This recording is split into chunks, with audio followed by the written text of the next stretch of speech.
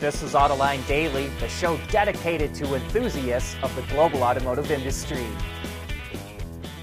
Europe is going to get another break to qualify for EV incentives in the U.S. President Joe Biden and European Commission President Ursula von der Leyen are expected to begin negotiations tomorrow to ensure free trade-like status for the European Union. That will allow European minerals for batteries to qualify for tax credits under the Inflation Reduction Act. The bill requires a rising percentage of minerals to come from the U.S. or a free trade partner, and EVs receive up to $3,750 in incentives for meeting the mandate. And if the EU is getting this exemption, we think it's likely it will be extended to South Korea and Japan as well, which have also criticized foreign car exclusions in the Inflation Reduction Act. Those countries got a break last year when the U.S. Treasury Department ruled that EVs, regardless of where they're made, can receive the full credit as long as it's leased by a customer. Last month, Ford announced it's cutting 3,800 jobs in Europe because it says the region is highly competitive and faces, quote, significant economic and geopolitical headwinds.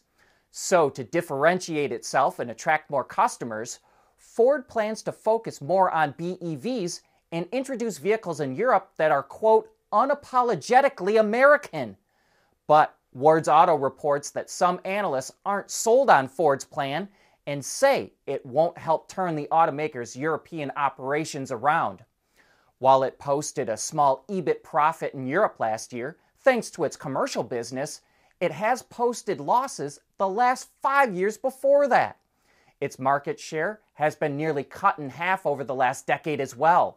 In 2011, it was at 8%, but last year it fell to 4.6%. And the company has slowly slid into the lower price segment of the European market.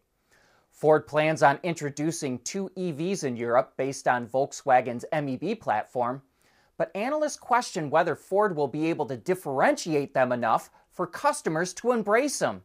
It's already having trouble selling the Mach-E. Only a little more than 21,000 were sold in Europe in the first 11 months of last year, according to Car Sales Base. And one analyst says that Ford doesn't have the money to develop BEVs to compete with VW, Stellantis, or Chinese brands, and that it will give up on producing vehicles in Europe altogether and just become a pure importer. We want to know what drives your testing. OTA, connected car, diagnostics, remote testing. Intrepid Control Systems is here to help you work from anywhere. Intrepid Control Systems, driven by your data.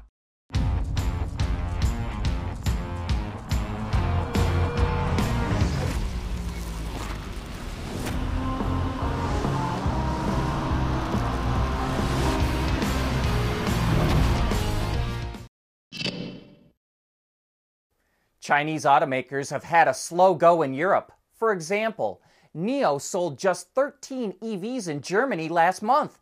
BYD sold only 7, and AI Waze didn't sell any. Yet the overall EV sales were up 15% in the country. So now we're starting to see Chinese automakers cater to European tastes.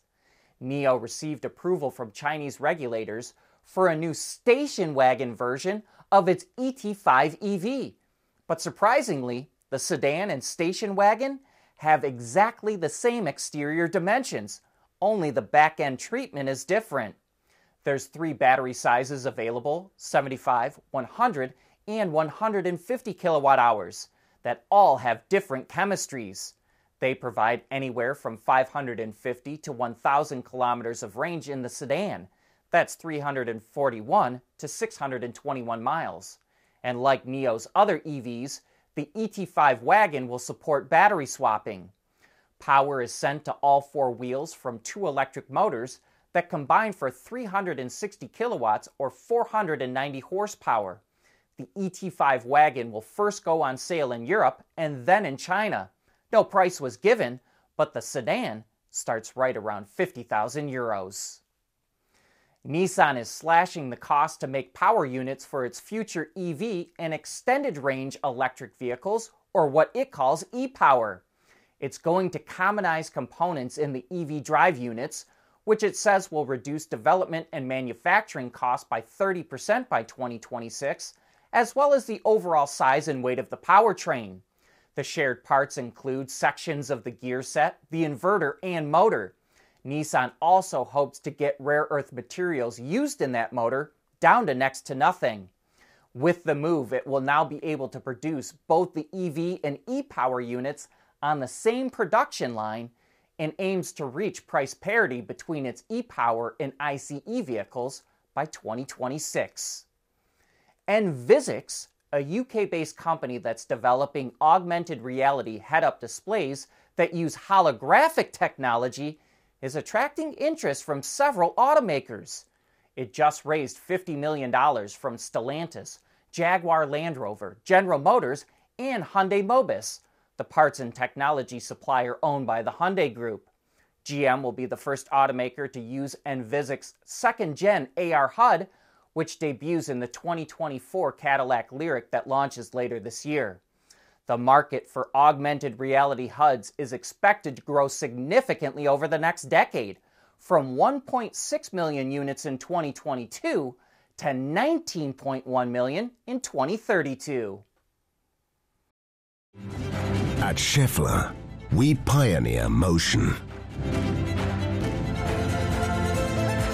Electrifying mobility, manufacturing smarter, reducing CO2 emissions, making energy production clean.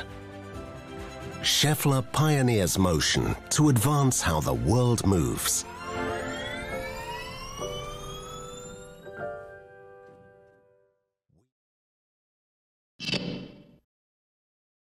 Yesterday, we reported on the Shyft Group that's going to make Class 3, 4, and 5 commercial vehicles through the Blue Arc brand, and now it looks like Mack Trucks has Class 6 and 7 covered. Just revealed its all-new medium-duty EV, the MD Electric. While the Blue Arc truck could handle up to 10,000 pounds, the Mack has a payload of up to 19,400 pounds. It comes in wheelbases from 206 to 270 inches in either 2 or 3 battery pack configurations. The 2 battery setup has 150 kilowatt hours of space and provides 150 miles of range, while the 3 battery is 240 kilowatt hours and provides 230 miles of range. But it only supports a DC fast charging rate of up to 80 kilowatts, so charging time is going to be high. As for power, it has a nearly 260 horsepower electric motor that generates 1,850 pound-feet of torque. Mack says the new MD Electric will arrive later this year. German supplier ZF has been producing automotive components for more than 100 years, but it's not just a hardware company anymore. It introduced its first pure software product called Cubix, which debuts on the Lotus Electra electric SUV. The software controls all the chassis functions, including the brakes, front and rear axle steering, the active roll bars, and the electric drive of the Lotus. The software can be upgraded, or other functions could be added to the vehicle with over-the-air updates. The iconic London black cab just hit a bit of a milestone. There are now more electrified versions than diesel versions. There are over 6,000 plug-in models operating in London, representing 40% of all black cabs. The model, called the TX, is made by the London Electric Vehicle Company, or LEVC, which is owned by Chinese automaker Geely. The TX is only powered by electricity from the battery, but it's recharged by an 81 horsepower, 1.5-liter turbocharged 3-cylinder engine.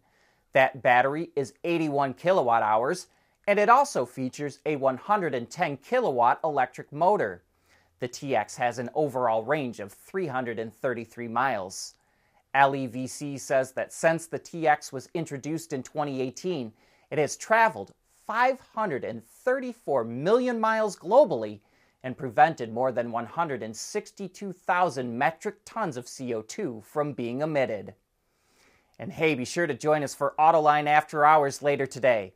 Some of the topics they'll dive into include Tesla's price cuts, the struggles of autonomous vehicle companies, and much more. The show goes live at 3 p.m. Eastern Time on our website and YouTube channel. But that wraps up today's show. Thanks for watching.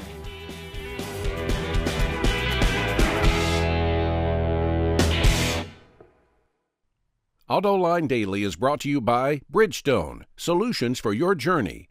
Intrepid Control Systems, over-the-air engineering, boost your game. And by Schaeffler, we pioneer motion.